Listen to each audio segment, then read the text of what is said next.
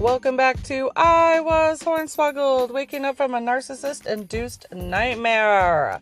I am your host, Horena. It is October something. What is it? No, don't listen to me. It's November. It's like November something. November 6th, possibly. I have not had a sip of coffee this morning. It was extra day, getting up early. My little puppy that I got she's so precious. She is just acclimating to the family like perfectly. And, she's amazing. And you could tell she just loves everyone. And it is really cool. You know that you're not a sucky family to be around, because we're all biased, right? We're like, I'm an amazing family, until you see, a little puppy that can fall asleep on its back with its belly just wide up in the air. That is a sign in dogs that they feel loved and they feel safe in their environment. To expose their most vulnerable part of their body is their tummy. And, it reminds me, when I'm always talking about boundaries and how to protect yourself, there are people that you can find out there that will allow you to be vulnerable without having to worry about your emotional or physical and mental safety. And, so it warmed my heart to see my little puppy fall asleep by my feet. I was sitting at the table working on my laptop, and she just falls asleep with her little belly up in the air, just passed out, not a care in the world. And I thought, I know I'm being a good puppy mom when she feels safe and loved and comforting and can expose her most vulnerable little part, and that's her little puppy belly. And sometimes, we have to allow ourselves to be vulnerable. We can't live in kingdoms built with walls upon walls upon walls all the time. It's not a healthy thing to do. I know I talk about seeing narcs in the wild, and it might appear that I'm on guard all the time. I'm not on guard. I do make new friends. I do find other normal behaving, non-boundary pushing moms in my environment when I go from one class to the next and one homeschooling area into another. And, I do connect with normal behaving people who match my energy and my respect and my humor. There's people out there. So I just want to give you hope that you can find people who you don't have to change who you are to be around them. They will accept you for who you are, and they will respect your space, and they will respect your boundaries. And they're not only your friend because they want to get something out of you. They actually care about you, and they just want to be a good person to other people, and they want to treat people how they want to be treated. And there are people out there like that. But you know what it takes? It takes educating yourself, knowing what to look for, knowing what the warning signs are, and also unwiring your training. Then I say training, it's like your NERC training. You have to undo all of their faulty wiring and then rewire yourself with your wiring. When we are around narcissists for long periods of time, we live in a survival state that's what we know. That just becomes commonplace, status quo for us. We just get by to survive. We'll be quieter. We don't want to rock the boat. We don't want to push back because the narcissists in our lives will retaliate on us, sometimes verbally, mentally, and physically. They will retaliate and try to put you back into line. So we get trained to accept a lot of bull crap from people, places, and things that we would never dream of had we done our own wiring. But because we were rewired or wired by a narcissist, we have faulty wiring that is faulty for us, but it works perfectly for them. And part of being able to be vulnerable around others is, one, recognizing your own faulty wiring, recognizing every thought. That's why a lot of I will quote the Bible because for those who don't read the Bible, they just think, oh, it's a book written by Sky Daddy. I've heard it come on. I've heard all of that. I'm a spiritual person, so I like to educate myself on multiple different types of knowledge, and knowledge comes from everywhere. So you can love the messenger, or you can love the message and not like the messenger, but there's nuggets of truth everywhere. So one of the Bible verses that always pop out to me is the hold your thoughts captive, right? And you could take that in any direction that you want, but holding your thoughts captive also helps in knowing what wiring is yours and what wiring is not yours. Because we have, with part of the wiring is who we've been told we were through the intentions of the narcissist. You often aren't allowed to have your own identity. You often aren't allowed to excel. They will put vehicles have governors on their engines. That's why our speedometers are always maxed out, because there's a governor. They're not going to let a vehicle that they put on the road have unlimited speed. They put a governor. There's a governor on it. And narcissists put governors on those that they're around them. They don't want you to get too big and important. They don't want you to get too confident. They don't want you to get too smart. They don't want you to see too much of their true identity. So they will put a governor on you. They will dim your shine. They will turn down your volume. They will do all the things so that there's less of you to make room for more of them. So part of being able to be vulnerable is, one, holding your thoughts captive and examining, is this something that I believe? Is this something that rings true in me, inside of me?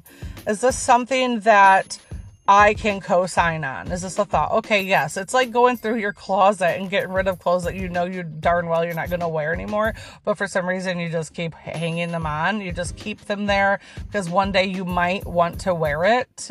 So it's very much like that.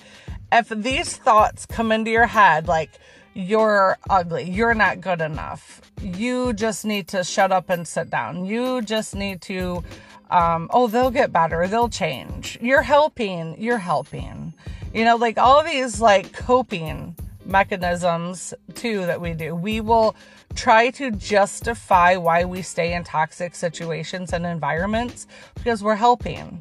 Oh, they'll change. Oh, they're just having a bad day. Oh, that's just how they are. Well, what about you? Are you allowed to be who you are? If the answer is no, you're being trained. Let's see. Oh, they'll change. Will they though? Will they change? Change comes with adversity. If a narcissist has never ran into a wall that stops them dead in their tracks and forces them to change, narcissists aren't going to change. Why would they change? It's going good for them. They have people doing what they want them to do. These people let them be verbal dumpsters. They could just walk up to you and just say whatever, do whatever, and you're going to put up with it. You know why? Because you've been trained to put up with it. That's part of being able to be vulnerable. Because you know what happens? You know what happens when the narcissist has trained you to be their little dancing monkey, their little wind-up ballerina? Is because you will never trust anyone outside of them because you don't trust them. And a lot of the times it's a parent, a sibling, a coworker, a friend. And you're like, if I can't trust this person, then I can't trust anyone. And, I ran into that. The first 2-ish years of going through my removal, my no contact with my covert narcissist mom, was not feeling like I could trust anyone. Because if my mom could be so conniving and disgusting and just a lovely individual, wink wink, who wouldn't screw me over? Like, if your own parent can do you dirty, where's the boundaries? Who's to say some rando you meet or some acquaintance you have isn't going to find it way easier to do you dirty?